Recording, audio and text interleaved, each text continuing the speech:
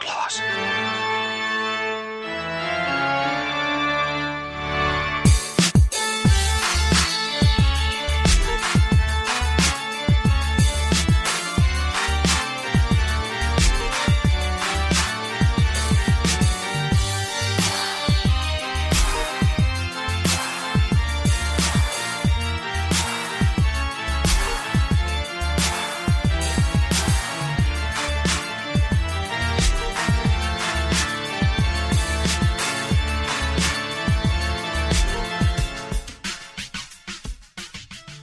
Hello, Sweat Hogs. It's 1993.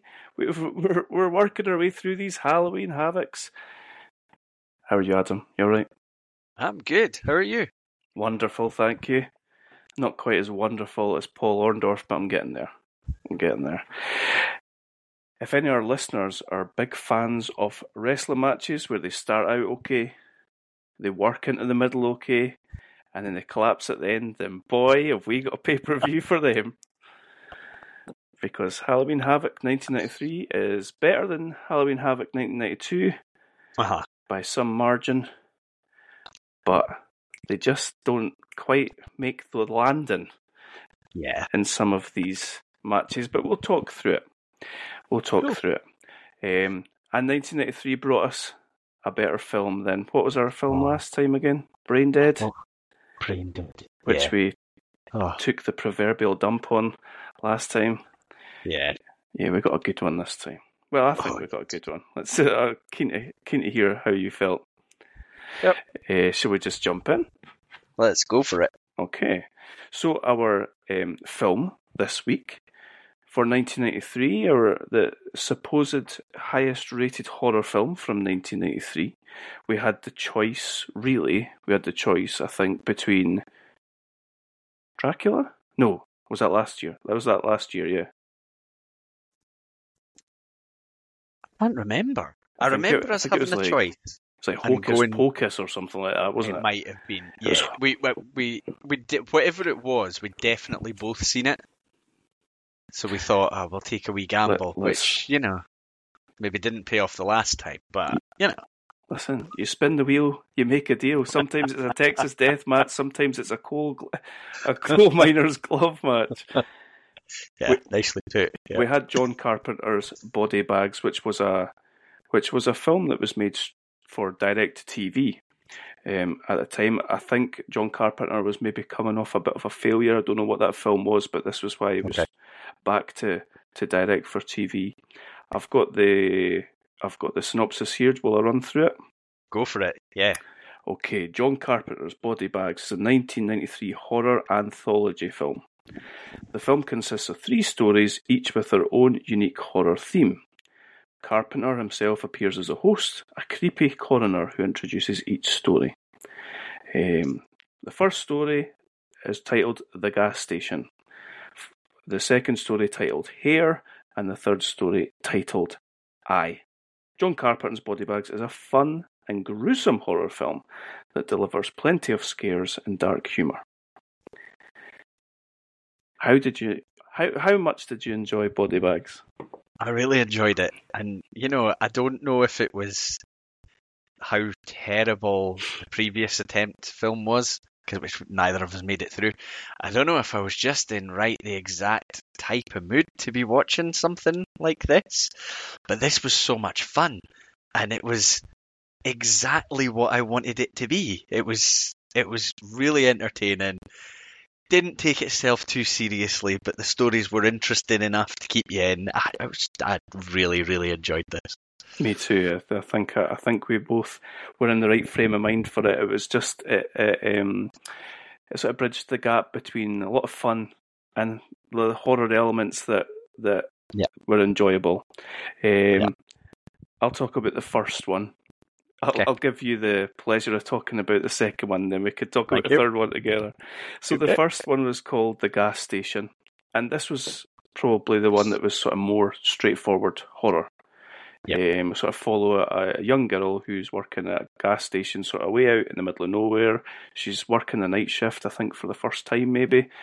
And we hear over the radio that there's a serial killer or something serial killer on the loose. Lots of jump scares, lots of different characters coming in and out the gas station, which is a really good opportunity for different.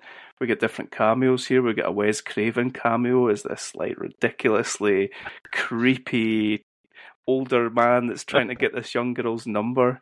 We get the guy from A Werewolf in London. Is that? Yes. American Werewolf in London. American Werewolf in London. Yep. We get him in it as well.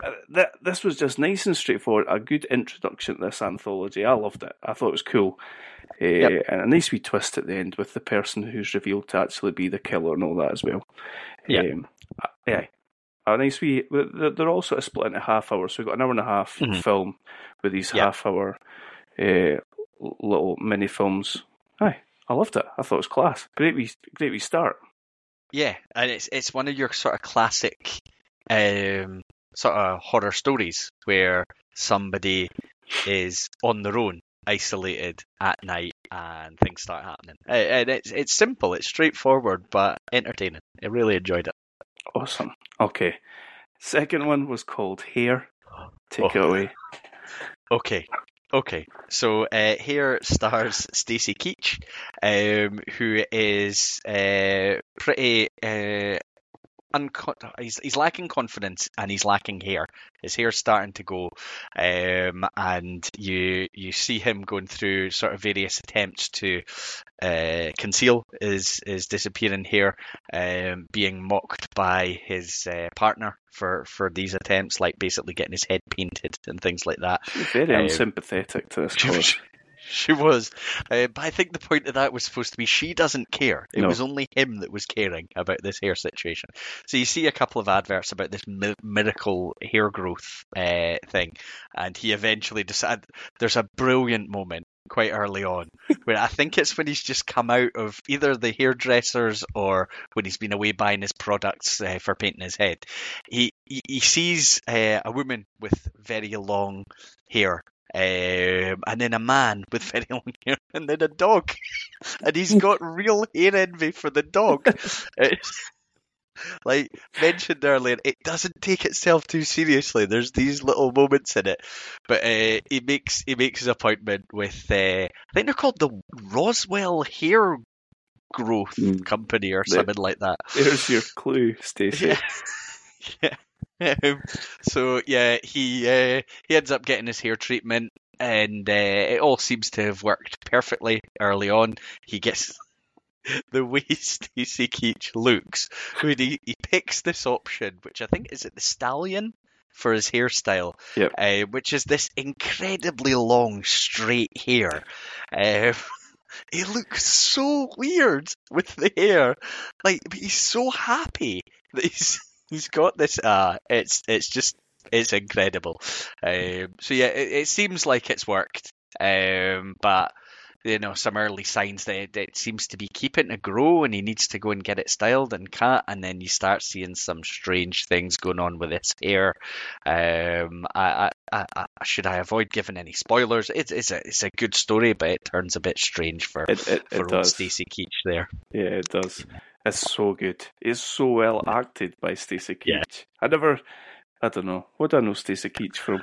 Prison Break, probably the most. Yeah. And you just didn't expect this sort of performance. It's so much fun. It's amazing. Yeah. There's the bit when he's in the hairdressers, and this is his girlfriend suggested that he go see her hairdresser, and he's going to supposedly work miracles with the sort of thinning hair that he's got. He refers to him as he was so rude. He refers to him as Chrome Dome City. He does. What an asshole. Yeah.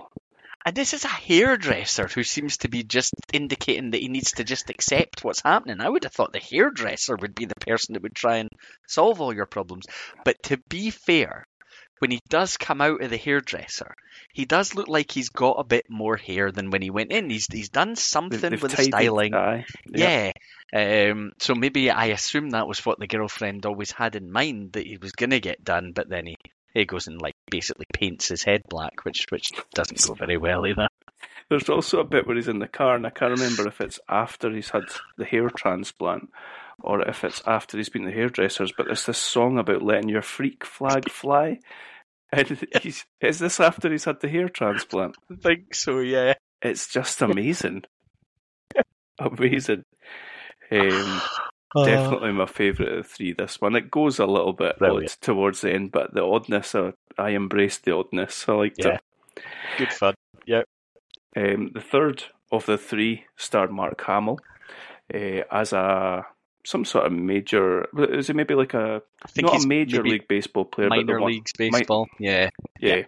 And they're looking at him to be potentially moving up to the major leagues. How does he has a car accident, does he? He has he's dicking about for ages trying to change a cassette or something like that while he's driving along, and then he has his car crash, and when this I think couple that are passing run to find him, he's got basically a shard right in his eye, a shard of glass. Doesn't look good. He loses his eye. He's obviously a baseball player. He needs two eyes. He ends up getting some miraculous transplant, but unfortunately the transplant comes with its own problems, and he starts to see visions, and I'm getting the impression that he's had the eye of a killer or something like that. This one was probably my least favourite of the three. I enjoyed aspects of it, but I just didn't. It wasn't quite as fun. It was a bit. It was quite angry. It goes like there's a scene in the bedroom where it goes a wee bit far. I felt like I agree. I didn't need to see Mark Hamill's bare arse, nor that level of aggression from him. No. That's Luke Skywalker. I think this story, has been one way or another told many times, and I'm sure it's been told better than this. I remember a Simpsons episode, but I think it almost combines two of these, where it's like a hair transplant for Homer, but he gets the hair of, is it Snake, who was the local criminal, and he starts like getting a bit murdery. I reckon the Simpsons creators had just watched this and took two of the stories and combined them. Brilliant. And they probably did it really well. That's and class. Actually, I think that the point where Snake gets killed is in the Quickie Mart, so that's basically like the gas station. Yeah, I think that they've stolen it all. Wow. I need to go and watch this episode of The Simpsons now. This is now a Simpsons podcast. In next to all those three little films, we get John Carpenter as this, what did I refer to him as, the crypt keeper sort of character. Who's kind of introducing the various stories, and he's doing these wee skits and stuff like that. He's what we think he is somebody who works in a morgue. Yeah. Eventually turns out that he's actually a dead body, another one of the body bags. Yeah. It's all cool. It's all brilliant. Good. Great fun. Really entertaining. I've got some interesting trivia that you might like. Go for it. Who else did we miss? Sam Raimi's in this. In a cameo, it refers to him as Dead Bill. So I guess he's maybe one of the body bags that he opens and puts back. Yeah. We've got Tom Arnold. You spoke about him. Toby Hooper, who was he's the director of the original Texas Chainsaw Massacre, wasn't he? Yeah. The film was originally intended to be a TV series. Oh, okay. But was never picked up. It was going to be called It was going to be called Masters of Horror, but the series was never picked up. Interesting. She got do you remember Tales from the Crypt? Did you ever see Tales from the Crypt? Yeah. Which is like an anthology series, and there's the link of the Crypt Keeper and all that. And it right from the start, it was kind of reminding me of things like that. And then we'd been talking about anthology things. And I'd mentioned Creepshow, which was there was an original Creepshow film, which was I can't remember how many short stories. It was maybe 3. Making up the film. But you were telling me that there's now a series, a Creepshow series. Yep. Yeah, there's 3 seasons of it, which some are quite hit and miss, but some of them are good. Okay, I'm going to have to check that out. And did you know that the phrase body bags refers to failed pilots in the TV industry? I did not. I wonder if that's why they called it body bags. Yeah, maybe. I imagine they had a wee nod and a laugh about it, at least. Yeah. So there you go. Nice. It was definitely fun. If you're a horror fan, if you like sort of anthology type stuff, definitely recommend. Sort of Twilight. It's quite Twilight Zone-y. Yeah, it was. Yeah. If you like that sort of thing, definitely recommend John Carpenter's Body Bags. And John Carpenter, if you're listening, make more of these, please. Keep making your awesome albums that are on Spotify of sort of creepy music, but also make more of these. Agreed. Okay, so that was Body Bags. Next year, in 1994, which we've discussed, we are going to watch The Crow. Yes. The cult classic The Crow, starring Brandon Lee. So that should be interesting. Have you seen The Crow? I've seen it. I've not seen it for a good few years. I really liked it when I saw it in the past. I remember thinking the soundtrack was awesome as well. Nice. So yeah, looking forward to watching it again. What about you? I think I've seen it when I was younger, but I don't think I've seen it as an adult, so it'll be interesting to see. It's very romanticised, that film, isn't it? Obviously because of the legend of Brandon Lee and all that sort of stuff, so it'll be interesting to see as an adult. Nice. So we shall do that next time. Cool. And with that out the way, with the fun out the way, let's get into the wrestling. Let's get into the WCW Halloween Havoc 1993. We're 4 Havocs in, and I've got in my notes here that we are peaking. Our Halloween Havocs are peaking solely because of the intro video. Talk me through this amazing Tony Schiavone starring intro. Yeah. So you've got like a few kids who are out trick or treating, and one of them is talking about needing to get home because Halloween Havoc's about to start. But there's this one boy that wants to go to this proper scary house, so they go up, most of them reluctantly, and ring the bell, and Tony Schiavone answers the door. Now, I don't know why, but I really questioned to myself a few times whether it was really Tony Schiavone. And then I kept going back to, well, why would it not be? Why would they, use somebody else to be Tony Schiavone? But anyway, the kids were sort of, surprised seeing Tony Schiavone. He's going to be working this pay-per-view, but he's keen for the kids to come in. Talks about them getting a bite of his wife's cookies or something like that. Right. So he gets them into the house, and then he's there's a lot of weird stuff going on. Like he'll suddenly appear at the top of stairs from kind of out of nowhere, and I think he says at any point they question anything, it's like, it's Halloween, anything can happen at Halloween. And they reference the spin the wheel, make the deal, Vader v Cactus Jack stipulation as anything can happen.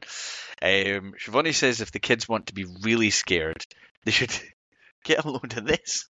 And he pulls his face off and reveals this like monster face. I've probably skipped a few moments in there, but it was quite something. Intro video. He appeared to be either whatever they had as Bebop or Rocksteady from the Teenage Mutant Ninja Turtles film, the second one, Return of the Ooze. Do you remember the sort of creepy versions of Bebop and Rocksteady they had? He was one of them. I don't until you've said it, but okay, that makes sense. There was one of the little pricks buries the Cactus Jack Vader match for some reason. That's some good producing for WCW. And I like that they said, Mr. Schiavone, what's that smell? And he said, it's my wife. And like the creepiest smile you've ever seen. Well played to Tony Schiavone for that. It's brilliant. He threw himself into it. Absolutely.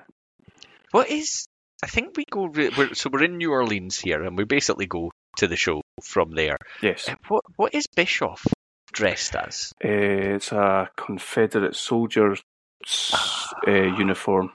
Okay. Which has not aged very well at all. Not really. We've got Tony Schiavone and Jesse Ventura as the commentary team. Tony Schiavone is dressed as Jesse Ventura, which is brilliant. It's really funny. It's amazing. And what is Jesse Ventura dressed as, Adam? Is he like a doctor? He's a doc. I think he's a doctor. He's got a big claw, and he says to Tony that he's Bourbon Street's #1 gynecologist. There's an elderly woman in the front row, and she starts going, "Yeah!" And Jesse's class. We had issues with JR the last time because we felt that JR and Ventura they're not on the same wavelength as far as I had issues with Schiavone this time. I feel like you need somebody to fit with Ventura more than anything. But I was laughing. Ventura says that he was looking forward to Goosies and Goblins at this pay-per-view, and I thought, fuck's sake, is that going to be one of these mysterious creatures? Is that the new tag team in WCW, the Goosies and Goblins? And unfortunately it wasn't, because unfortunately our first match, we're straight into it. Yeah. They seem to they seem to be getting a rhythm now. We're kicking off the match with a random 6-man tag match. So we've got the Harlem Heat and the Equalizer. Oh yeah. Who was giving me Barry Windham at Survivor Series 90, what was that, 96 vibes? Yeah. They're taking on the Shockmaster, Ice Train, and Charlie Norris, which is just a gimmick full of people. I mean, have we spoken here before about the Shockmaster? Nah. So let's do it. So this version of the Shock. So I read this to see who was coming on. I thought the Shockmaster, yes, and then it was basically like tugboat and construction clothes, and I was like, that's not the Shockmaster. The Shockmaster's like glittery stormtrooper helmet and all that. Yeah, but yeah. So you and I were texting back and forward. I went back and watched the Shockmaster's debut. They very quickly ditched the glittery stormtrooper helmet after he fell through that wall. And Davey Boy was saying, he's fell on his ass. He's fell on his fucking ass. When, like, you sent me the clip, because I had seen it before and I'd heard about it, and always thought, what a shame for the guy, because it's live, and he supposed to have this big intro, and he does fall over, and he basically just looks like an absolute idiot, and he's supposed to be this big intimidating presence, and that's just gone. It's just immediately gone. But I was really impressed by the way Sid kept going in the clip that you said, because he stays like as if he is confronting some intimidating presence, and I thought, oh, well played, Sid. You've done your best here. He did. It's so funny. Sting's like, he's gonna shock the world, and then he falls through the wall.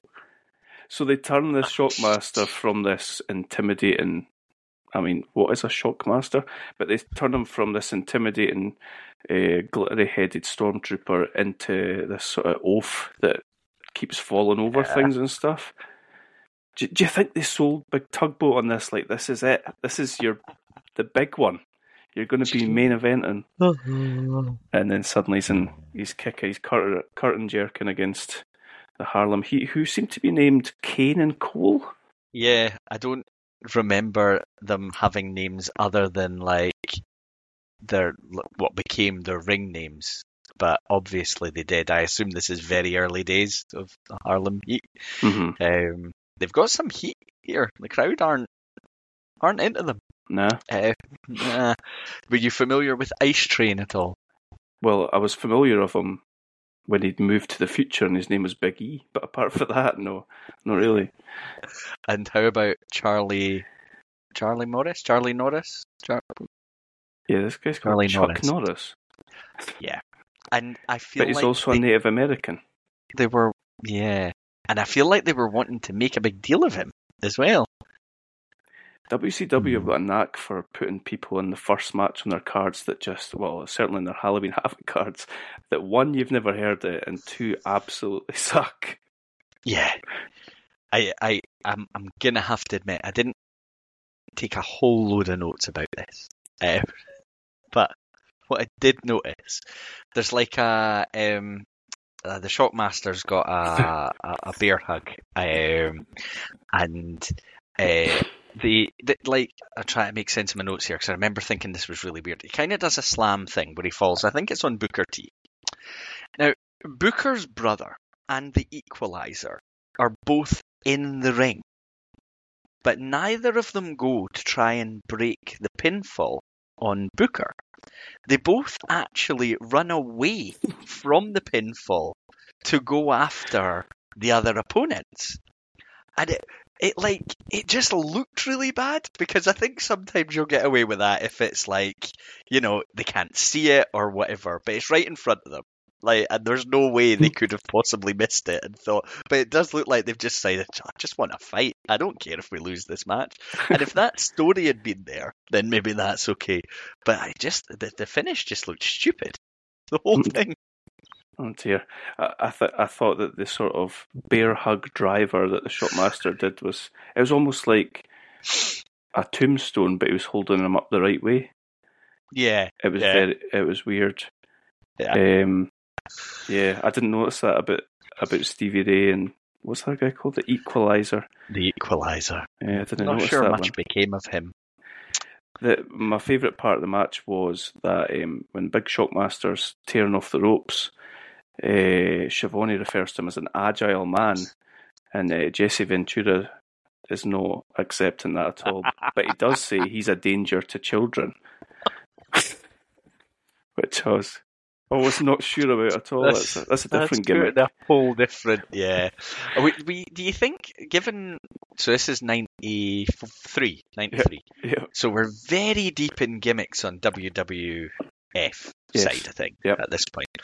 Do you think that I can imagine like Vince being like, "Oh, god damn it, pal," when he saw that what the Shockmaster became, just basically an electrician. Yeah, 100%. And it's like, we're not going to be able to use that. What was Ice Train? I don't have an answer for that. I don't. He looked like the sort of prototypical amateur wrestler that they put in the ring, but then called him Ice. The crowd seemed to be doing some sort of whoop. There it is. For the Ice Train. Maybe that was his thing. And I started to find that a bit annoying. Well, they kept doing it throughout the whole pay-per-view. Yeah. I mean, fair enough during the match that he's in. But, yeah, why? Once he's gone, you move on. Yep. Come on. Talking of move on, we're going backstage. We're with Bischoff, and he is with Terry Taylor, formerly Terence Taylor, formerly the Red Rooster. This was incredible. Go on, you look at your... there's too much Terry Taylor on this show. Mm-hmm. Now, I know that he's just here doing a promo, and then he talks, we find out he is going to be like an extra official for the match. And he's talking about how he's going to call it right down the middle, even if he has to make an unpopular decision. And I couldn't help but just, does anyone give a fuck about Terry Taylor? Like, It was random, because last time we saw him, he was in this, he was in this faction with Terry Reynolds, and they were all computered up, and they were sort of highfalutin characters. Now he's just good old Terry Taylor again. And it's being told to us quite a lot through the night that Ric Flair against Rick Rude is this big, huge, important match. And I get it. I buy that. They're two big names. So who cares if Terry Taylor's involved? Exactly. That's the thing. Like, he doesn't seem to have anything to do with the storyline. Yeah. Or anything. It's also a consecutive year where we've got a match with two referees. It didn't go well last year. It really did. And also, they start trying to explain to us that Vader is the WCW champion. Rick Rude is the big gold belt heavyweight champion, I think is what they try to tell us. And then they're referring him to it as what are they referring to? Just as the heavyweight champion of the world.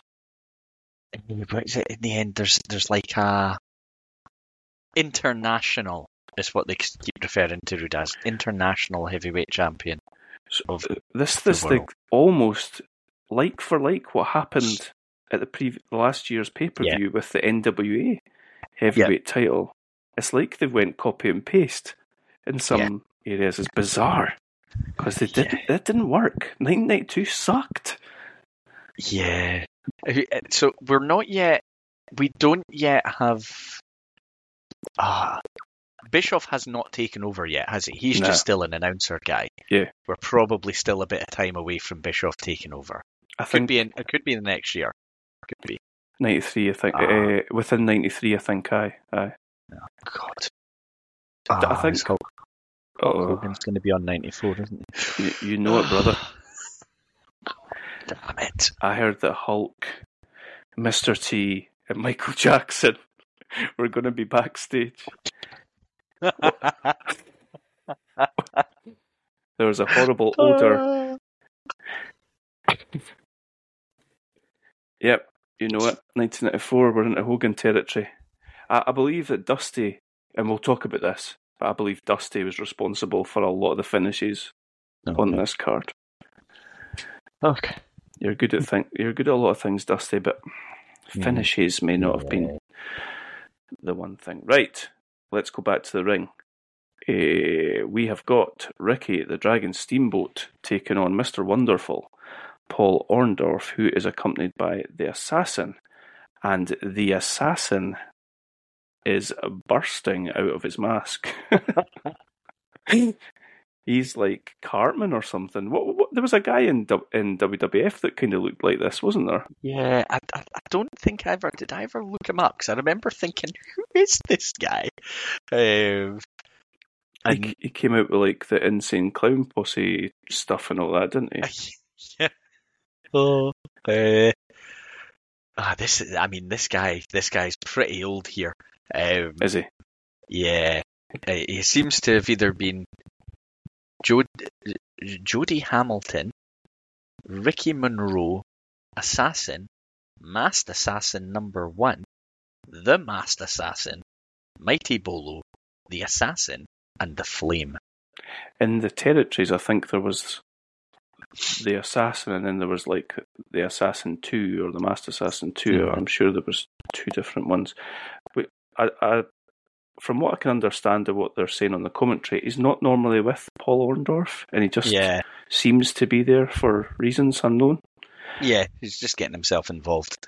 He seems to have some beef with Steamboat. I see. Okay. What's your history on Paul Orndorff? Have you seen much of him?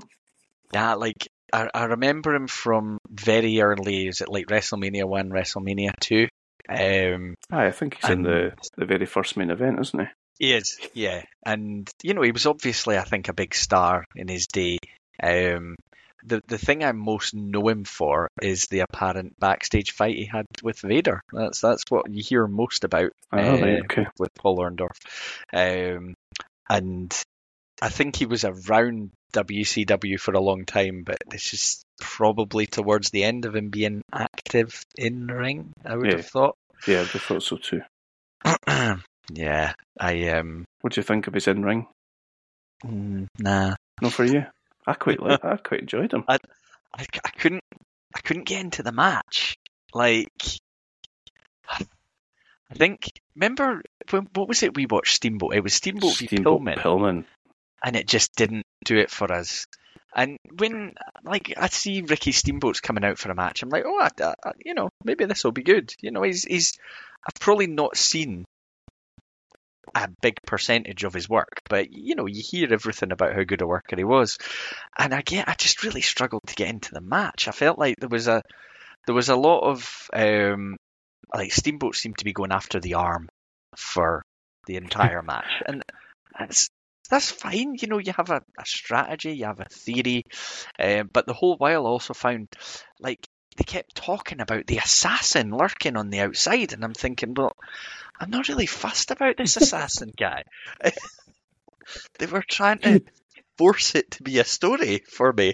I couldn't get into the match.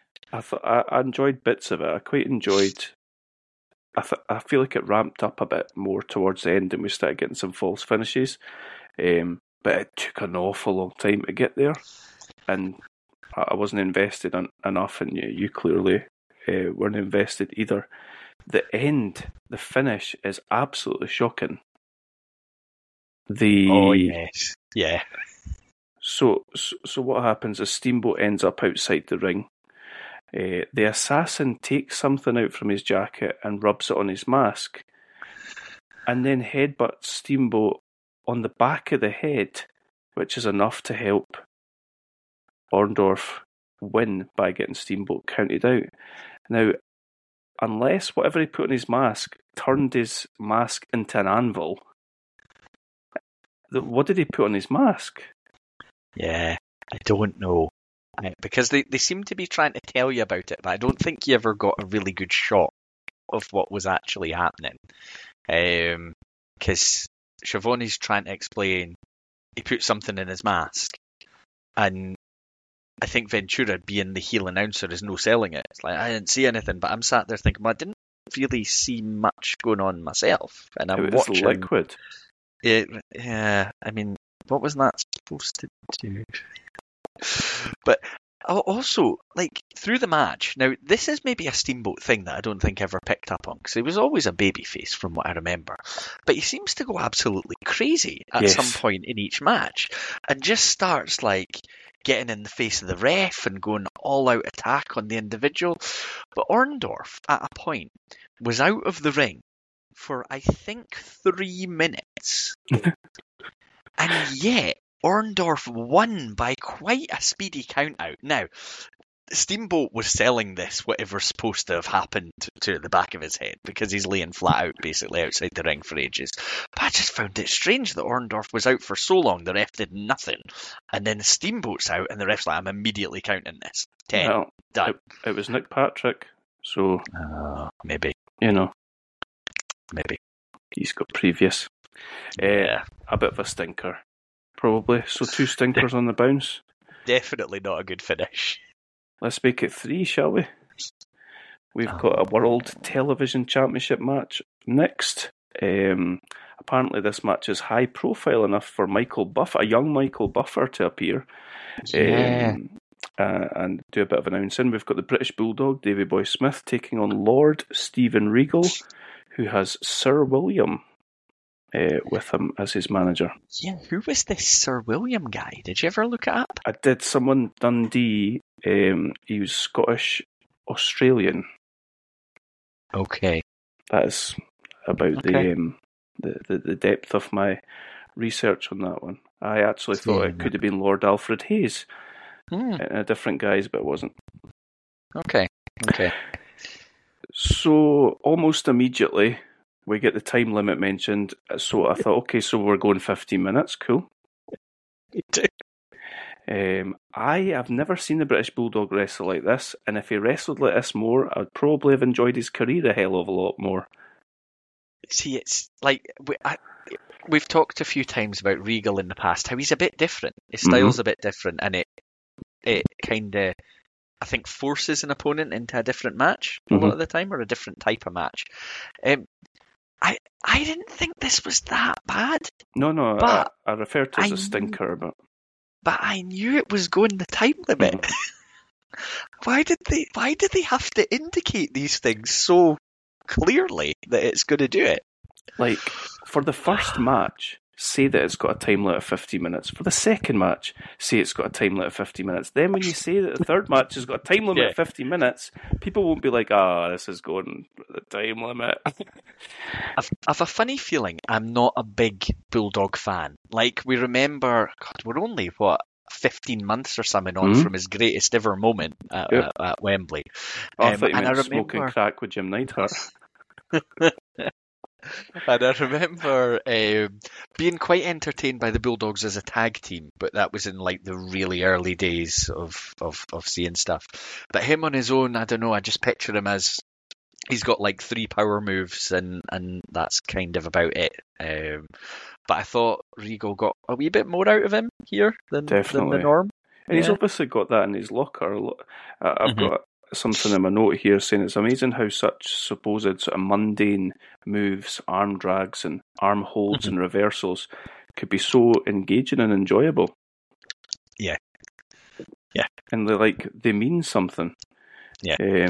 I really enjoyed the start of this, and most of the majority of it. But like you said, you knew it was going to a time limit draw. So I think they even made a bit of a pig's ear of getting it to. I think Bulldog went for the power slam. Was still like 15 seconds to go. Yeah, because there's no way Regal was supposed to kick out of that power slam because he kicks out. And right at that moment, I thought that he's clearly supposed to cover him with like 2 seconds left or something. That's But to be fair, he grabs him, does a pile driver, and gets the 2-1-2, and then the time's up. So, Regal retains his title, but WCW, you do this too often.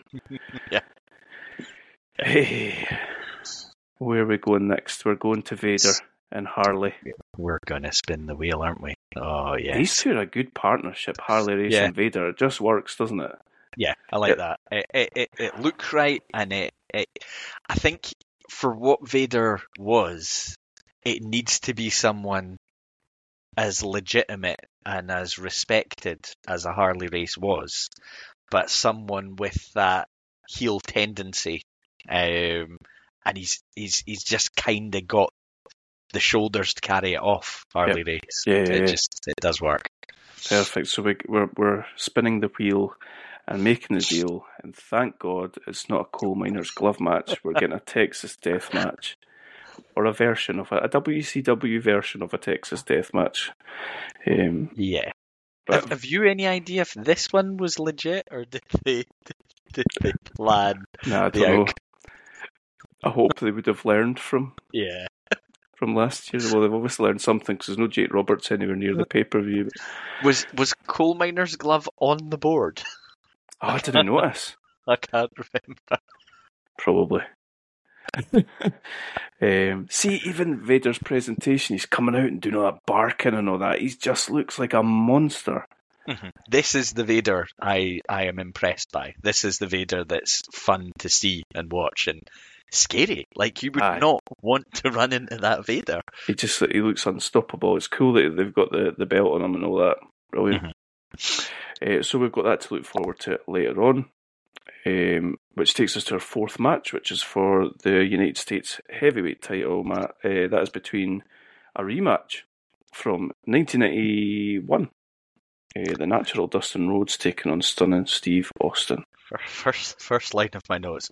Oh my God, they wouldn't do 2 time limit draws back to back, would they? Maybe if there was a spin the wheel, make the deal in between, they'd think people wouldn't notice. I've actually had to scroll down here to see what the finish was, because I can remember it being an absolute awful finish, but they managed to go out their way to not make it that, but just make it just as bad. Yeah. They messed up the finish. I didn't mind some of this match, some of the interaction between the two. There's I am still always impressed by Austin, and I know he's not in a prominent position. I think here he's been in the tag team with Pillman. Yep. Because they mentioned the tag team. He's got the Hollywood Blondes waistcoat on. And is Pillman injured or something? Just on his way back for injury. So I think they say that Pillman's back, but Austin's fighting as a singles just now. And they talk about Austin having held the TV title for 18 months, and that being a record. Amazing. And yeah, I'm always impressed by him, and I think he and Dustin are quite a good pairing, but I don't know if it's just because we're watching year on year. I just feel like I've seen this, and I've seen it. It feels like a few times, because we've seen them have a singles match, and we've seen them in a tag match against each other as well. Yeah. So it kind of feels like, 3 shows in a row, or 3 out of 4 or whatever, I've seen this pairing, which feels a bit much. It does, and I don't think I appreciated how interwoven these two, their careers were. It made me go and watch the Ringmaster's debut, and I think the Ringmaster and Goldust debuted round about the same time in WWF as well, round about 96. Okay. very early 96, which is interesting. I'm going to say something. I don't think you like it. Go for it. I think this Austin is the best Austin. Oh, it's controversial. Hey. Okay, give me your reasoning. Okay, like charisma is there. Oh, absolutely. In buckets. He looks amazing. The hair looks class. The bleach blonde hair looks amazing. He's bumping all over the shop like he's Dolph Ziggler. Yeah. He's selling like a maniac. He looks big, like Dustin Rhodes is big. And Austin doesn't look small compared to him. He can do so much more in the ring. I think in ring, I wouldn't argue it at all. I think he was better here than when he had his hottest run. Maybe I don't think this is the best version, but I think the potential of what Austin was here is better than what he actually became. Which was one of the greatest ever. Which is crazy to think. I appreciate how stupid that sounds, but it does make you wonder. I think I've always wondered if he'd never got the injury, I think he still would have slowed down, because I don't think you can keep bumping like he was bumping here when you are the guy who is off and on for 3 or 4 years carrying the title and in the main events. I don't think you can be bumping all in this same way. But I do always wonder if he'd never had the injury, what could have happened in WWE. See, I talked before about this. He had, very entertaining matches with people like Kurt Angle. But what could he have done in those kind of matches if he hadn't had the limitations? Yeah, I think what people do now with the whole fantasy booking deal. Do you think people at that time were like, imagine stunning Steve Austin versus Shawn Michaels in 1993? I mean, versus Bret Hart versus. I think it seems obvious looking back, but I always wonder what Vince saw him as. Because, he brought him in and made him the ringmaster. And it wasn't kind of till that hadn't worked that he got to kind of start being, I think, a character that was a bit closer to what he wanted to be. And then it started to work. But I imagine Vince would have seen this version of him and thought, he could work first or second match on our card. Yeah, go and bring him in. I don't think he'd be like, that guy's going to the top. So Cornette. So I listened to Cornette about this. Cornette said that Vince had never seen Austin. Okay.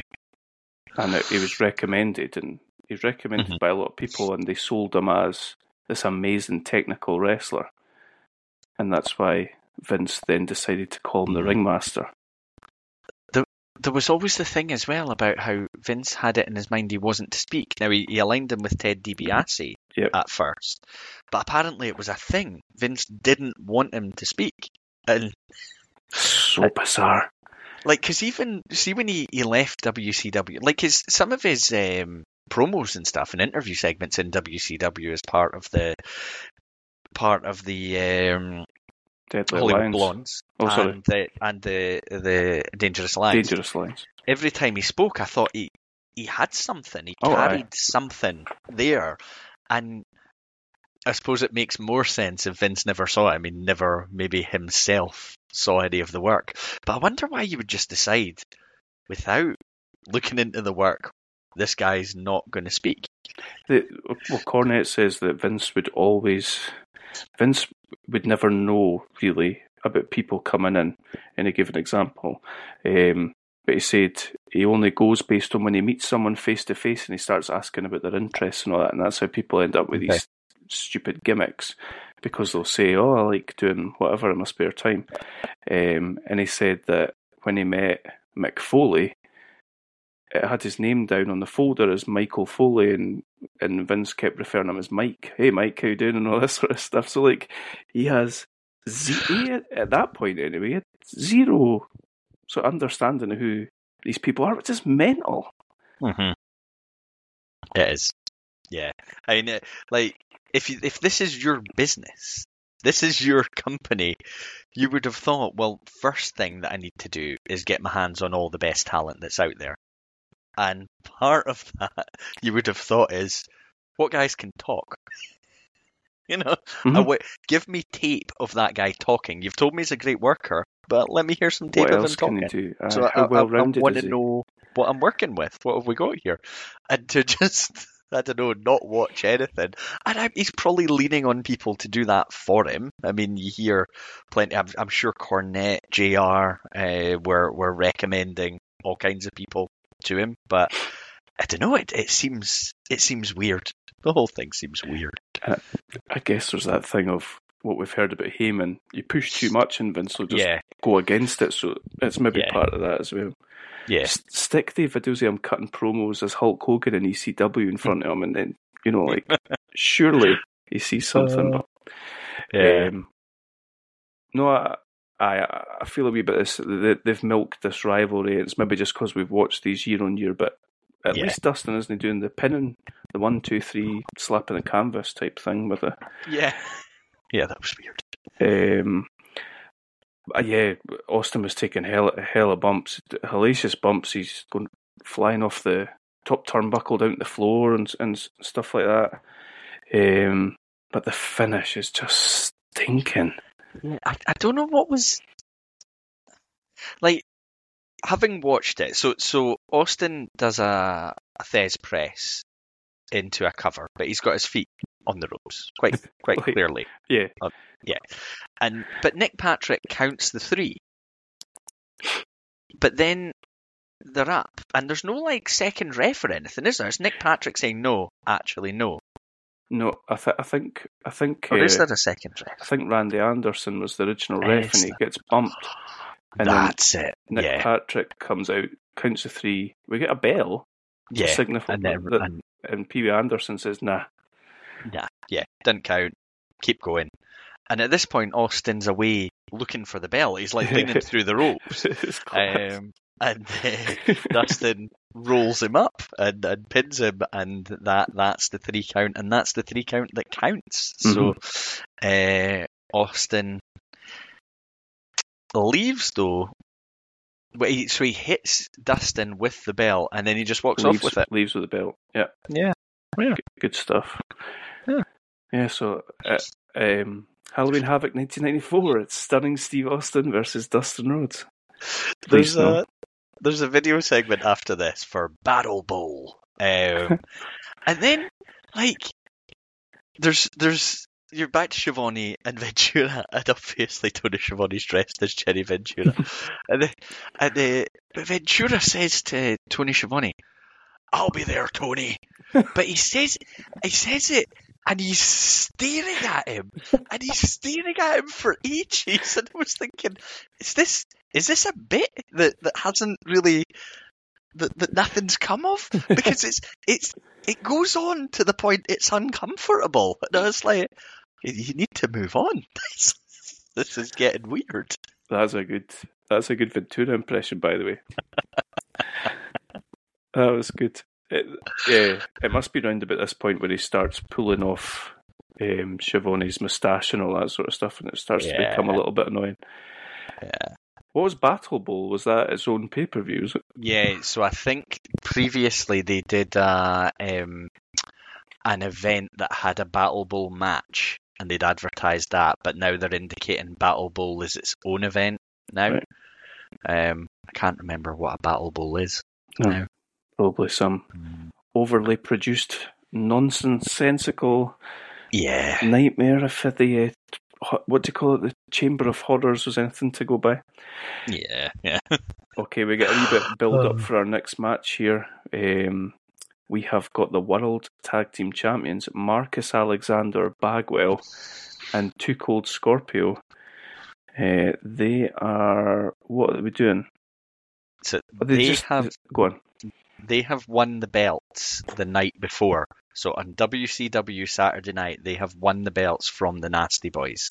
And it sounded like this match was booked tonight, but it was going to be Nasty Boys defending against Scorpio and Bagwell, and I couldn't work out why you would flip it. I was trying to get sort of round in my head why just on TV you'd want to do the switch just for them to win it back. You're trying to work out WCW creative. Oh, I was. It's a yeah, dangerous I game should you're just stop playing. that. Yeah, I should just stop that right now. Yeah. So, yeah, what do you think of Young Bagwell and Two Cold Scorpios, a tag team? See, I always liked Scorpio. Like in terms of just like he was entertaining, quite an extravagant moveset, kind of an odd guy from I remember. Is that a Dark Side of the Ring episode? I remember. Oh, really? Seeing him featured. It was one where WCW did a show in North Korea. Yeah. And he's on the tour, and I think he tries to kill Hawk or something like that. Yeah. We've all done it. Yeah, and I couldn't think if we'd seen Bagwell before, or if this was our first in the journey. I think it's the first. He's young. He's very young here. Yes, he's good.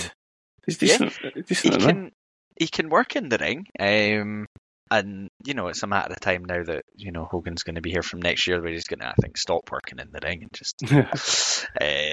but I didn't think they were too bad a team. Obviously, I found the booking of the whole thing quite confusing. Nasty Boys are a team that we've seen and quite enjoyed.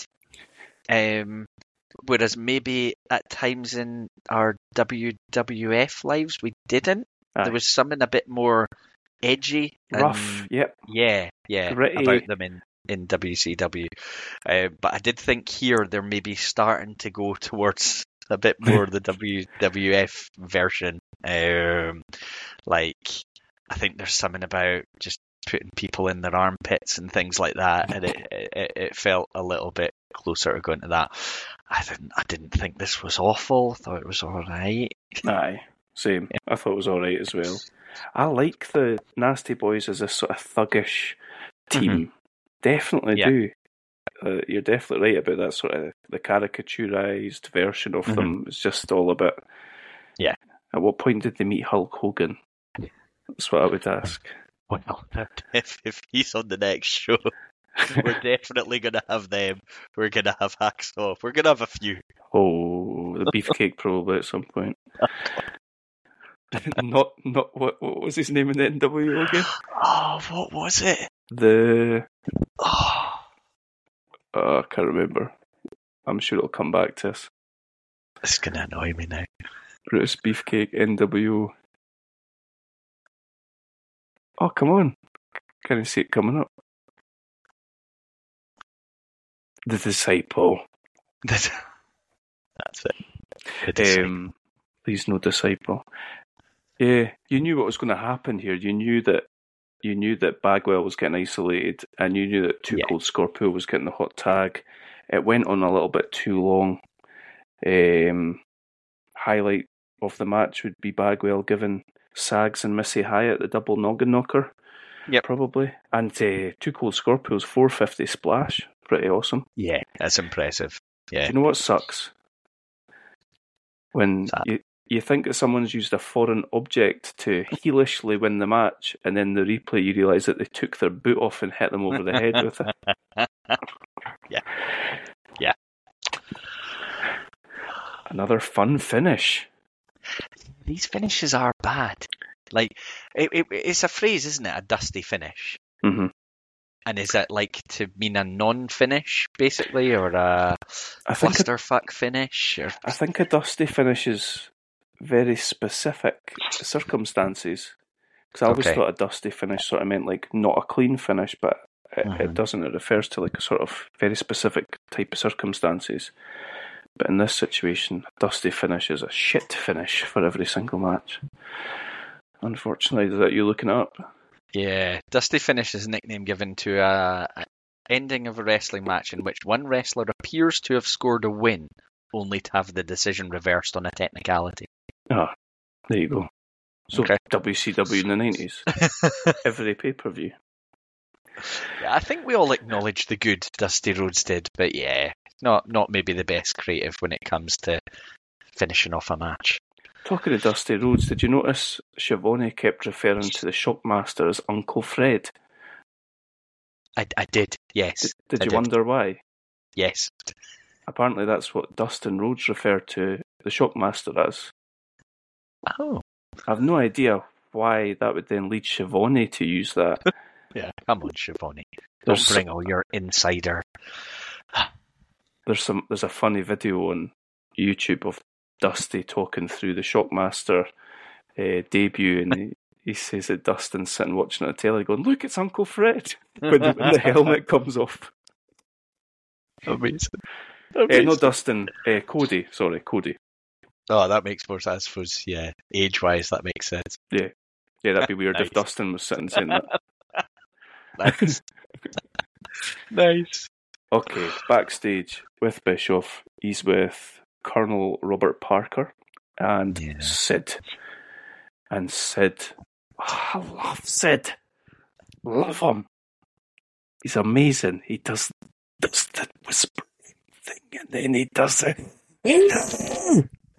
Yeah. Call me the Grim Reaper, because I'm going to kill Sting. Nice. He says he's going to take his soul. I really enjoyed the promo. And then I started imagining it was somebody else delivering it, and I don't think it would work at all. It's just the fact that it's Sid. And you look for these moments where someone draws you in, we know he is not going to go to the ring and murder Sting. We know that's not going to happen. But the way he speaks does just make you believe that is what his character wants to do. 100%. And I just enjoy that. I don't think I realised how good a promo he was, but we've said this a few times now. Aye. He's amazing. He's so good. Yeah. He's intense. The intensity is amazing. He doesn't need Robert Parker with him. Nah, I kind of thought that was actually just a bit of an annoying addition, to be honest. Saying that, like most of these matches, most of the heels have got a somebody out there, eh? Apart from Austin, really. Yeah. Okay, they're billing this match, which is Sid versus Sting. They're billing it as like a sort of face of the franchise type thing. Yeah. What does that mean to people, like wrestling fans in 1993? It seems weird. Like, I know that looking back, Sting has been referred to as having been the franchise player in WCW. And I get it. He's the guy that never left and was so often near the top of the card. The and Francesco Totti of WCW, is that what we're... Yeah. Nice. And you heard it loads with like John Cena in the more modern era. He was the franchise. The face that runs the place. But here, and Sid's probably jumped back and forth as much as any performer ever has. I don't know. It seems weird. It seems like they're trying, despite the fact you've got these two big name performers here who could both be in the main event. It feels like they're trying to shoehorn in an angle. Yeah. Or like maybe appease someone. I think Sting was a bit of a political player, a little bit. Yeah, I can fully believe that. Certainly from a contractual point of view. So maybe this is their way of saying, look, there's two heavyweight titles on the card.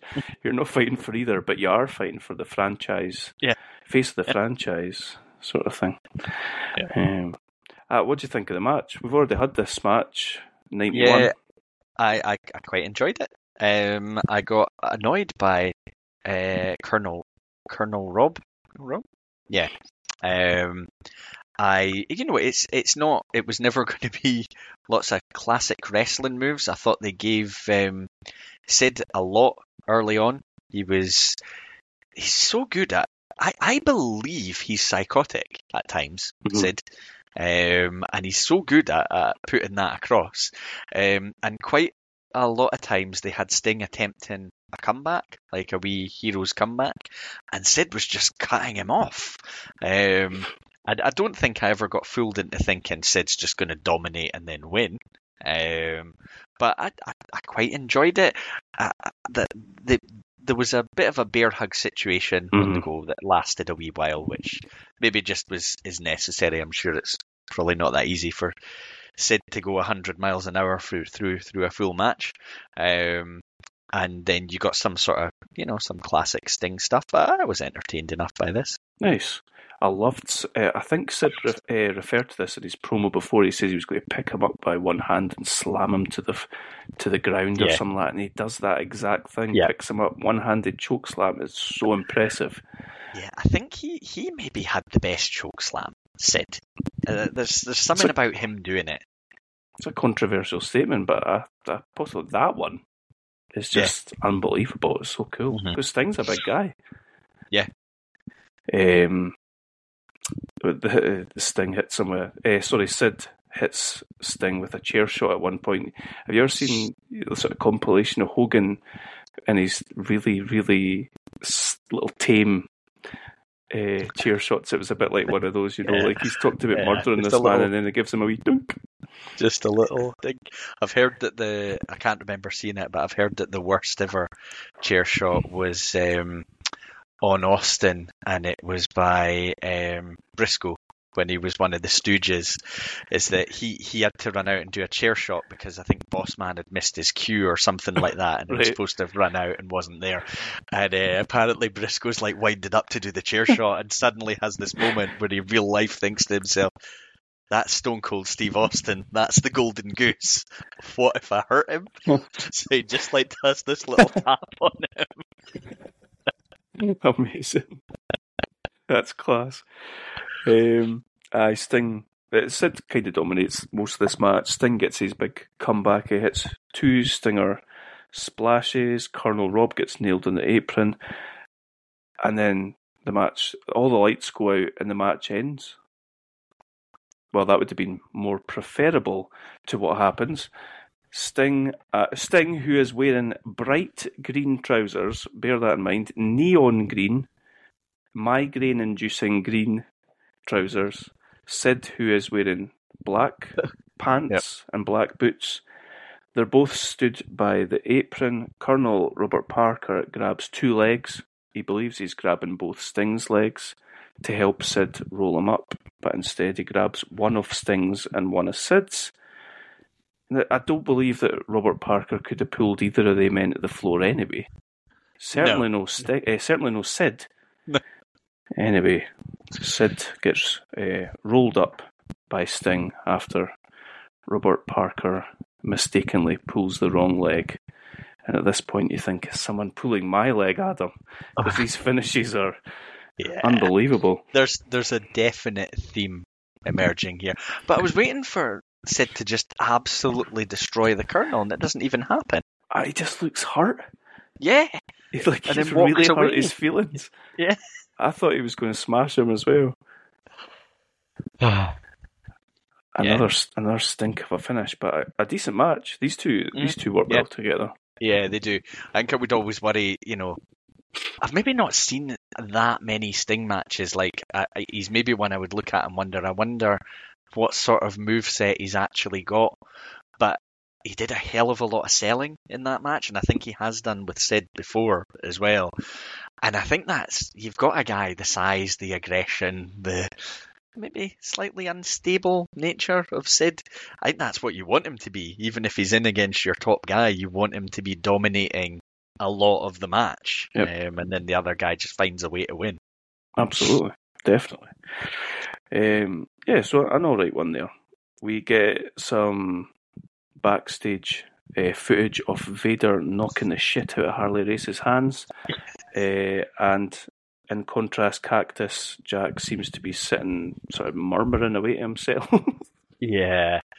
I don't think I realised, I was aware of the Cactus Jack character, and I'd seen some matches before, he became Mankind in the first instance in WWE. But I don't think I was aware that he was doing some of this same sort of, I associate what he's doing here as a very mankind thing that he's doing. I didn't realise that was kind of a little part of his Cactus Jack character as well. And going back to what we were saying about Austin, isn't it amazing that this character, which to me is wildly over, but it's maybe just retrospectively wildly over. I don't know how it was actually received in 1993, but if you've signed that guy, you would think you would use Cactus Jack. Mm-hmm. Just this... and it took a really long time before they did. Absolutely. What was it going to be? Mason the Mutilator? That's what they should have went something with. like that, yeah.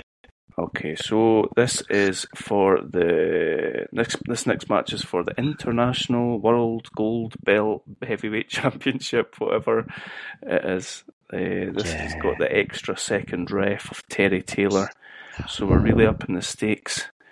We have got Ric Flair accompanied by Fifi taking on ravishing Rick Rude. Now, by the time the commentators are trying to explain to us as an audience for the 20th time why the international heavyweight title is now being recognised as real title, I just don't care. If you've had to tell me that many times, then you've overcomplicated the story. Well said. This seemed to be their way of like basically selling that they're doing house shows internationally. Yeah.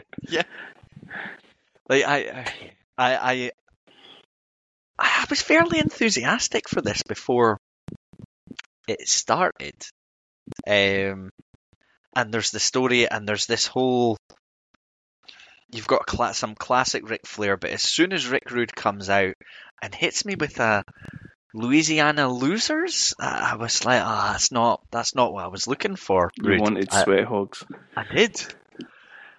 It needs to be in Detroit. They need to be Motor City Sweat Hogs. It makes it so much better. Did you know that Fifi was the Ric Flair's Wendy? Was that his wife or his? Oh, I didn't know. I just thought Fifi was a random just there for the day. Another one. Yeah. Rude's got Fifi on one leg and Flair another leg and a big pumpkin on his arse. I did like I remembered them from WWF days, the tights, because he definitely did them with Warrior when he had the issues with Warrior. He also did them with Jake, and I was listening to a Jake podcast, and he was asked about it, and he was saying him running out wasn't planned. But he'd basically said Rude had been kind of ribbing him for ages because it wasn't a match between the two. I think it was an interview segment or a promo or something, and Rude had said, "I'm going to do the thing with the tights, and your wife is going to be on my tights." And Jake was like, "No, you're not doing it. You're not doing it." And when he revealed them for the interview segment, Jake just apparently basically said to Vince, I'm going down in the ring," and Vince was like, "Okay, pal." So it was it never became a real fight or anything like that, but I think he ripped them off him basically. Wow. So yeah, that was just a little story that I thought of when the tights became pretty prominent here. That's funny. Could have been worse. Could have been Grizzly Smith and his companion from the road. Oh Jesus! My bad. Okay, what did you think of Flair versus Rude? You said you were quite looking forward to it. Isn't that always the way? We seem to be up for these matches, and then I really couldn't get into this one. Like there was some okay, interactions between the two and stuff like that. I don't know, half focus on fucking Red Rooster out in the ring, out in the apron. I was like, it's just a non-event. Terry Taylor being there, and they build it up to be something, or it's going to be something. And he keeps getting half involved, but not fully involved. I started thinking at a point, well, he's going to screw Flair. That's what's going to happen here, because I think he has basically always wanted to be Ric Flair. That's kind of, I think, the thing that's the story that's out there, and probably always saw himself as a top guy. So I thought he's going to screw him, but even what comes to be in the end was kind of a non-event. Yeah. There were some things I liked. I liked that Flair got the figure 4 on really early. Rude comes off the top rope, misses a stomp, and Flair goes woo straight into it. Figure 4's on.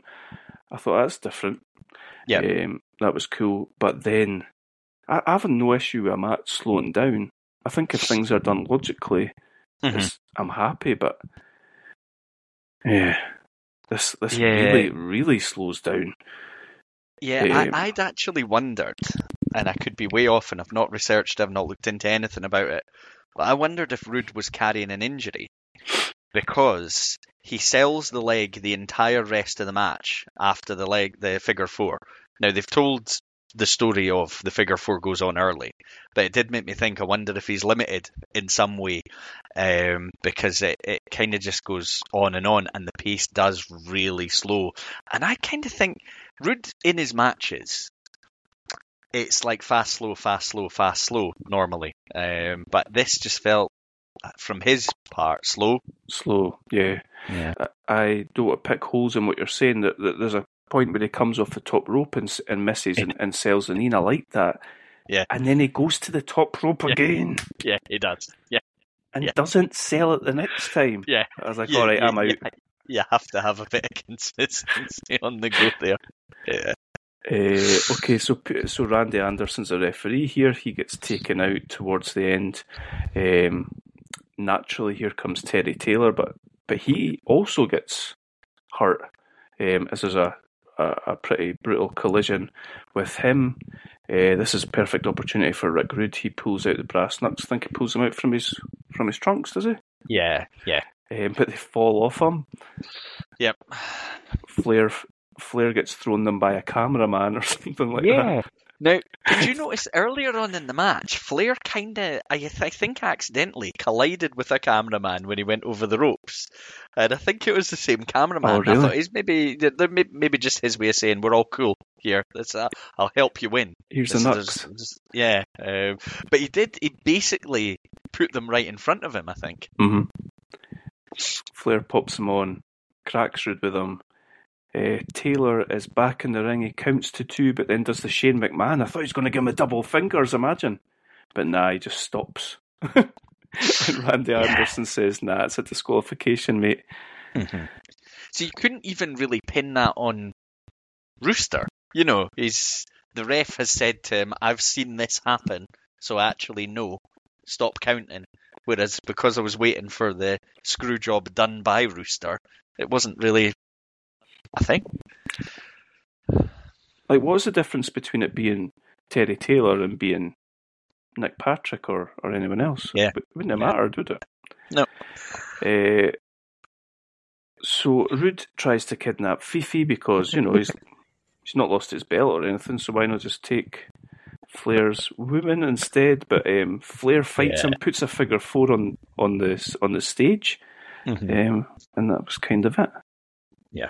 Every match is a mess at the end. Every match. I thought that the match as a whole was a wee bit disappointing, that one. Just with the names involved. Thought that could have been better. But I think by this point I've just got used to the terrible finishes. Do you think that Rick Rude has sold us wolf tickets? Do you think he's actually that good in the ring? Or do you think we maybe just romanticise because he didn't have that longer career? He had an incredible look. And he had his entertaining tights, and he had his sometimes amazing intro in a promo. Cut my music. What I may need to go back and look at again, I think we watched one, is his matches against Warrior, because if he got a match out of Warrior, then I think that would show you something. We watched a cage match from SummerSlam 93? Was it not very 90? good? I'm 90. trying to remember. It wasn't very good. Yeah. I think he maybe had 3 high-profile matches with Warrior, because they battled back and forth over the Intercontinental title a couple of times. Maybe I'll give him a chance and go back and watch one of those. There's a Mania match, isn't there? Yeah, I think it's that where he wins it back. For maybe. the Intercontinental, yep. Yeah, I think so. Yeah. And then Warrior's kind of on the push to the world title picture after that. Oh well, good luck with that. I won't be joining you for it. So we're on to our main event. We've spun the wheel. Let's take the deal, or make the deal, or whatever you do with it. It's for the WCW title. It's the champion. Is he just Vader at this point? It's a Big Van? I don't remember them saying Big Van.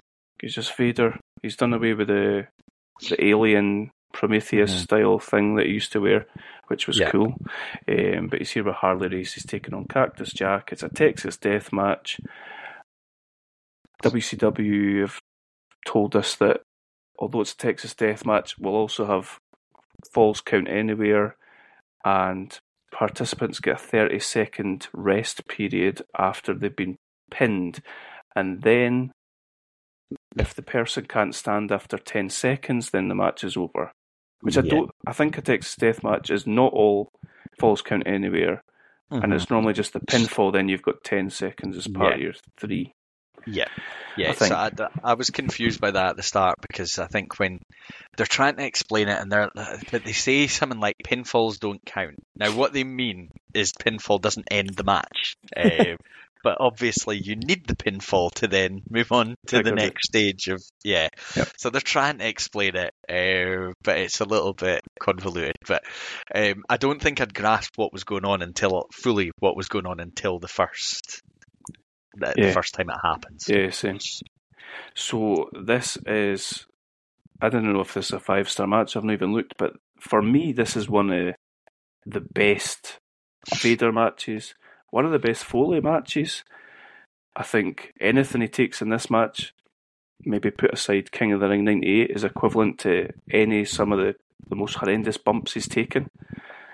They've both just decided, let's just make this stiff as hell and make it look believable. Let's go and make it look like a real fight.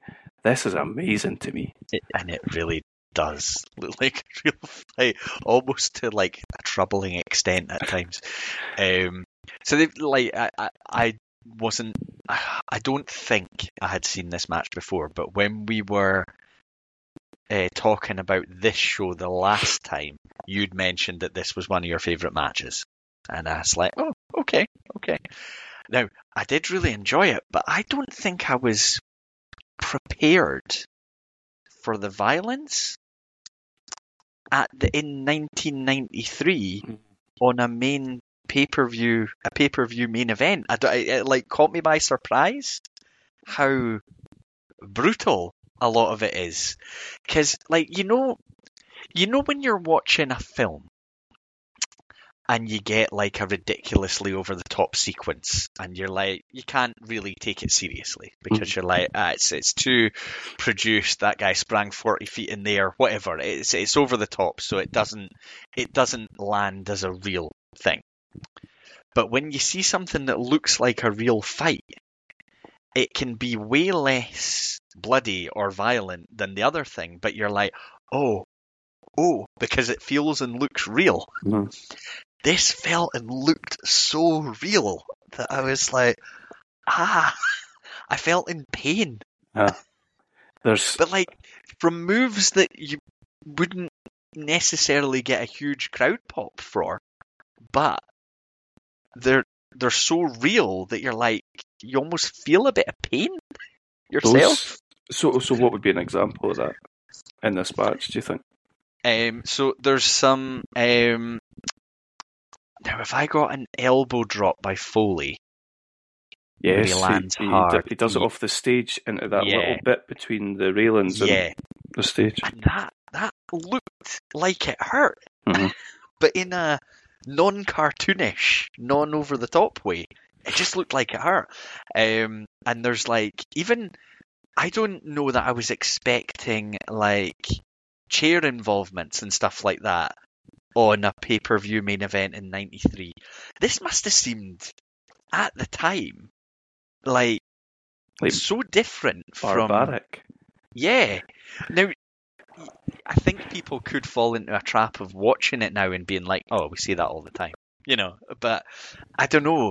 I don't know if it's their selling or the fact, I don't know, it just looks and feels so real. It feels like they've said, I'll trust you with my body. Please trust me with yours. Just let me do things to you. And you do the same with me. It's like Cactus has just said, these punches that you do in the corner, just do them. Mm-hmm. Yeah. I'll no sell them, just hit me. And I can believe they would both do that. And you hear a lot of performers prefer it that way. I don't want to risk something looking shit, so just hit me. That's the whole Shamrock thing with the Rock chair shot. Yeah. He told him to hit him as hard as he possibly could. Yeah. So yeah, I like just a few, and it's not even. And I think this is maybe part of what also makes it feels real. It's not constant. It's not like every single move you're like, oh my god, did that kill him? Aye. It's a few that are scattered in there that is like, oh, I don't quite know how he's moving again right now. Aye. Really simply, Vader hits Cactus Jack with an unbelievable clothesline at one point. He just completely floors him. It's not over the top selling what we'd think of like Mr. Perfect type selling or that. It's no selling like that. It's just like boof, douche, smash to the mat. And then Foley does a few instances where he lands like a sack of potatoes, and I'm convinced. Oh, he's out. Like that's what's in my mind at the point. Is that's because like you get a lot of it's probably overselling where people are flipping about and doing things like that. Whereas that is more like I've landed. I'm in agony. I'm not going to move for a few seconds. It's more like that. It's like if you're watching a game of football and the guy rolls over 20 times after the challenge, you know that guy's not hurt because he's rolling over 20 times. When a guy just lands and there's no movement, that's when you're more like, I think that guy's hurt. Nice way of putting it. I never liked when RVD did his frog splash and then held his stomach theatrically and like bounced about the place like I've done this move, but it's also really hurt me. Whereas like he didn't. If he'd just done it and be like, I don't know, like slumped to the floor sort of thing. Yeah, because the moving about as much as he is. I mean, if it's that sore, Rob, you're just going to hurt it more. Exactly. But there's no point. There's quite a lot of falls in this match. There's no point us going through all of them. Both guys end up covered in blood. I would guess both of them are. You know, I don't think that's blading or anything like that. I think they just certainly Foley looks like he's been opened up by something. Yeah. Vader at one point hits Cactus with the leg of a chair. He tries to hit him in the back with a chair, but he cuts him with a leg. It looks agony. And that's there's a time when they're on the stage and Foley's on Vader's back. He's kind of trying to get him in a sleeper or some description, and Vader just slams backwards. And we've seen that before. I think we've seen it with plenty of people. Remember Bam Bam Bigelow and Taz doing it in ECW and they went through the ring. Yeah.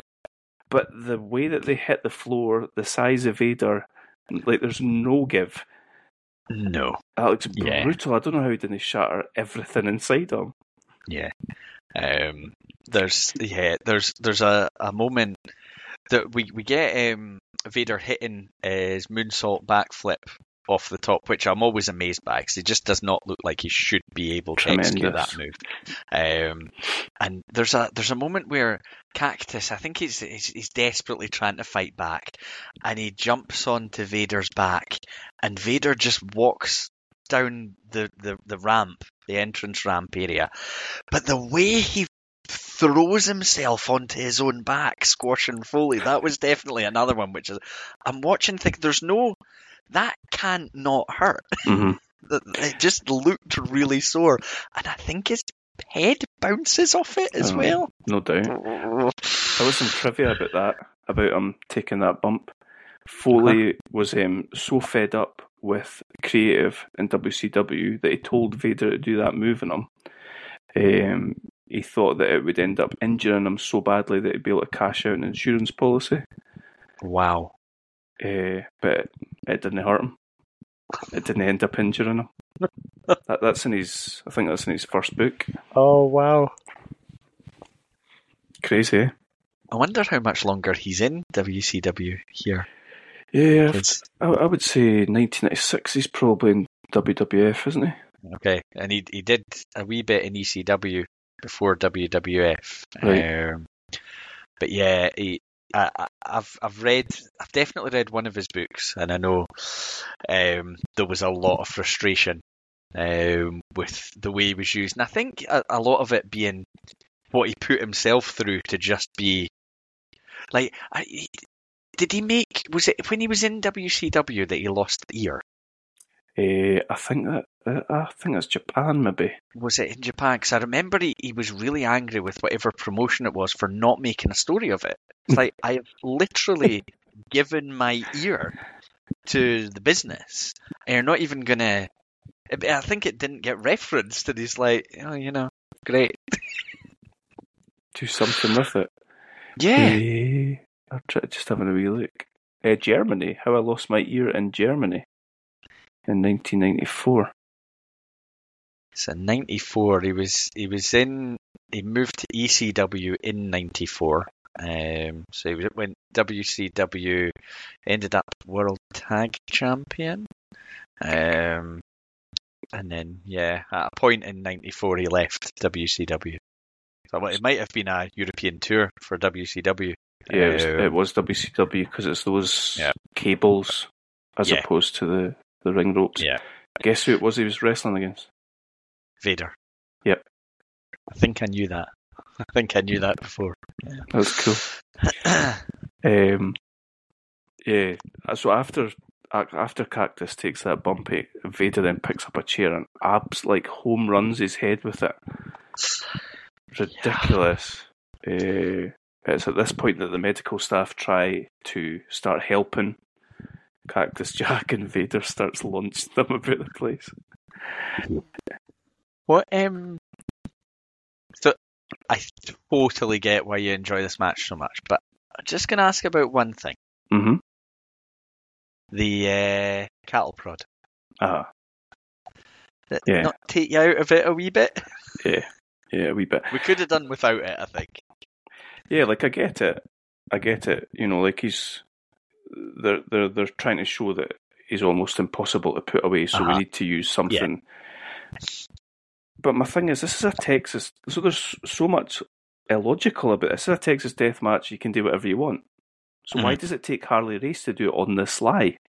Yeah. Yeah. Like Vader's thrown everything but the kitchen sink, and we get that, and it just doesn't seem to be. He's not able to put him away.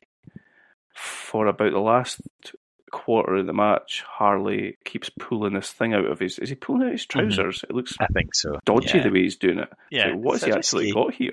It's a risky place to be keeping. So give yourself a wee shoulder bag for the evening. Just Brilliant. We see him sparking it a few times. The problem is the camera's that close to him. We see him sparking it a few times, so we know how it works. He then puts it against his leg without sparking it. Yeah. It's just another instance of them making a mockery of a finish. There was also a bit that I'm sure I think it's Tony Schiavone. I've heard talking about this before. How good WWF was at production, even in the early days, and getting, almost always having the camera pointing at the right thing at the right time, picking up whatever it needed to pick up. Yeah. There's a point where Cactus DDTs Vader. Big move, DDTs him. There's a chair right there. I think he maybe DDTs him on the chair. But the camera is still on the ref as he's looking to figure out what's been going on with this thing that Race has been dicking about with. So they don't miss it. The camera's kind of picking it up, but it's almost like that's happening in the background. Someone else that's going on. And I'm looking, being like, that's a DDT on the ramp, maybe on the chair, and you're not getting it.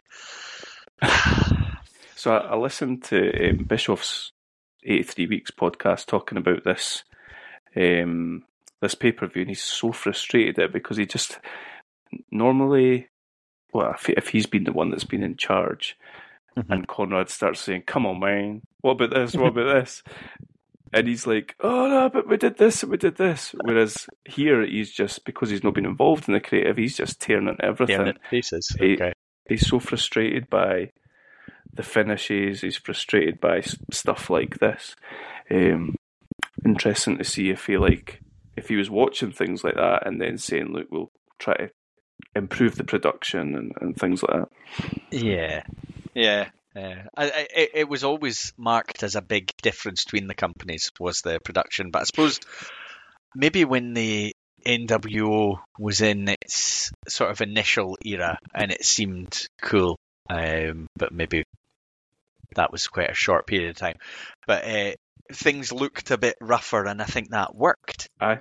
at the time. You wouldn't want that to be all the shiny production, but just not having the camera pointing at the right thing at the right time is no good. Oh no. What have you seen? What have you done? I was going to bring up the card for Halloween Havoc 94. I was going to ask if you wanted to see it because we've not been doing that. But I was going to say, do you want me to go through it once we get to the end? But I saw a match on the card and I feel physically ill. Oh no.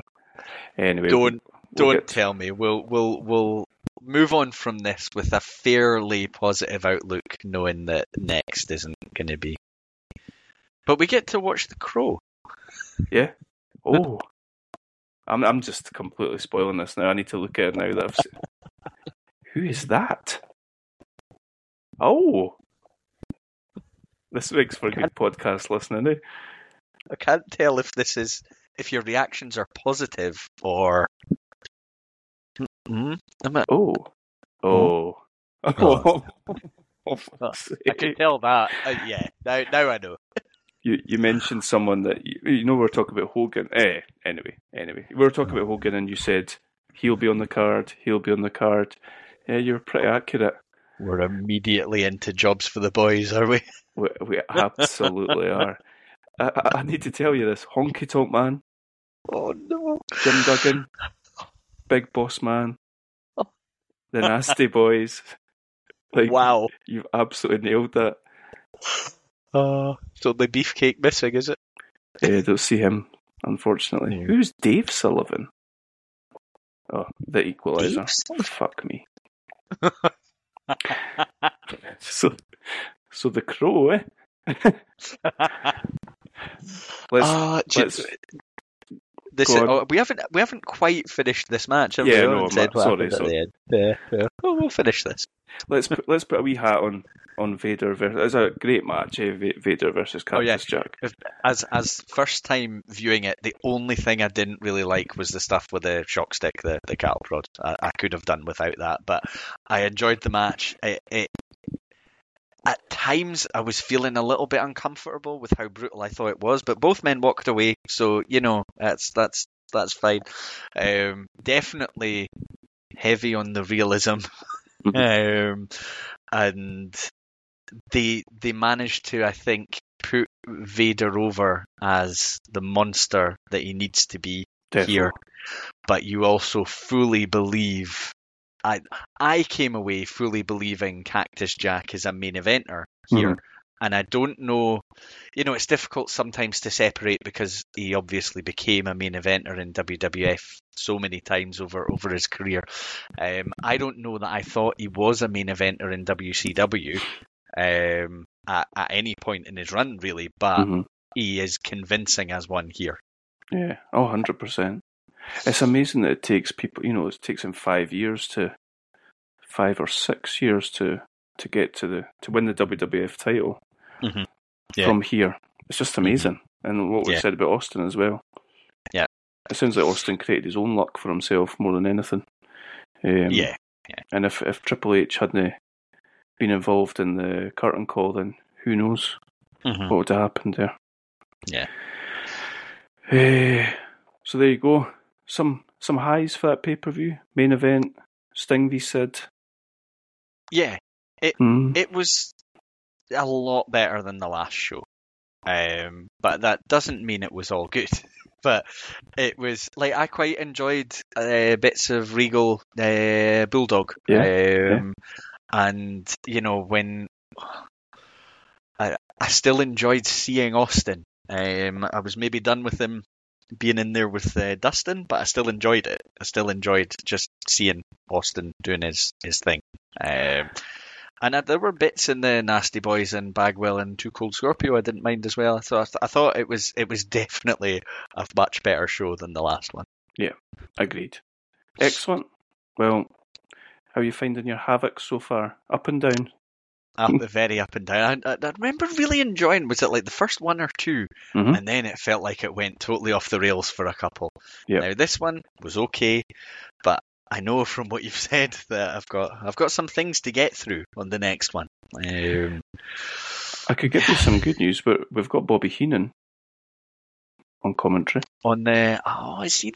Wow, it's so weird just dipping in year by year because that is going to be such a drastic change from where we are here. Yeah. Hogan in and on top, and Heenan there. I assume that means Mean Gene's probably going to be there as well. And all Hogan's pals.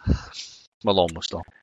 Yeah, that comment that you've had about Austin and Dustin Rhodes, you've had enough of them to going back and forward. That is going to come back to bite you pretty severely. You never know. They say that Bret Hart could have got a match at a broomstick, so you never know what might happen. Oh no. So in 2 weeks' time we will talk The Crow and Havoc 94. Cool. Until then, keep it sweaty, sweat hogs, Adam. We shall see you in 2 weeks. Yep. Toodaloo. Oh, need to stop it.